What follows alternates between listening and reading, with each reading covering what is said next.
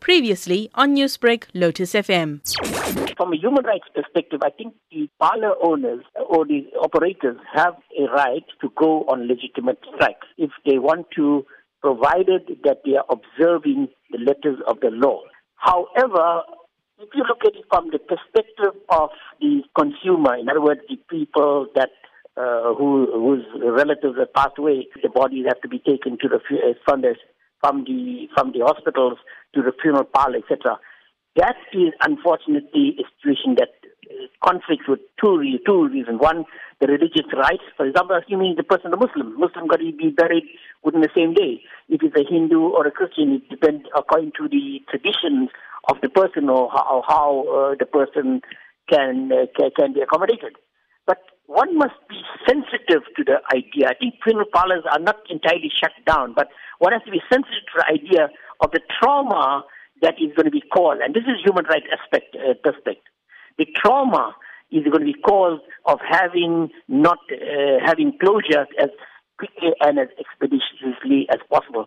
So with that in mind, I believe that the funeral parlors will have to be a bit more sensitive to the immediate needs of the particular parties. Although many organizations have bought into the idea that the idea of a strike, the reason behind a strike, is legitimate in order to force some sort of resolution to what is alleged to be a corrupt activity. You mentioned the Muslim faith and the tradition of burying on the same day. How will such action of funeral parlors not being in operation affect the traditional aspect of Muslim people burying within the same day? It might affect if you have a very fastidious Muslim organization that is going to follow the letter of the law. But remember this, that if the funeral parlor does not want to perform, then obviously there are other alternatives that are going to be available.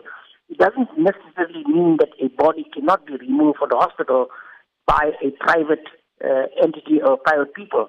That is one possibility. So one must look at that perspective as well. In particular amongst Muslims, we have to be buried within the same day, within the 4-5 hour limit, or maximum 8 hours, depending on what situation.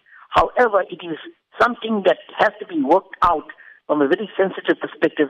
Otherwise, what's going to be happening is that there will be repercussions from the funeral parlor or the operators if, assuming there is a trauma being caused as a result of this. The matter of disposition of a dead body involves public health, safety and welfare. How can this be affected during a time like this? Even if the body is in a refrigerator, putrefaction does step in. And yes, the longer the body is in the refrigerator, unbalmed and unwashed and unattended to, then it can result in a health issue outside the area, which then is why a criminal sanction is possible to be issued against not the hospital, but against the funeral parlor who are supposed to be doing the job. It's a statutory job, by the way, not a private job. It's a statutory job, and therefore their strike can possibly be held to be criminally negligent. Newsbreak, Lotus FM, powered by SABC News.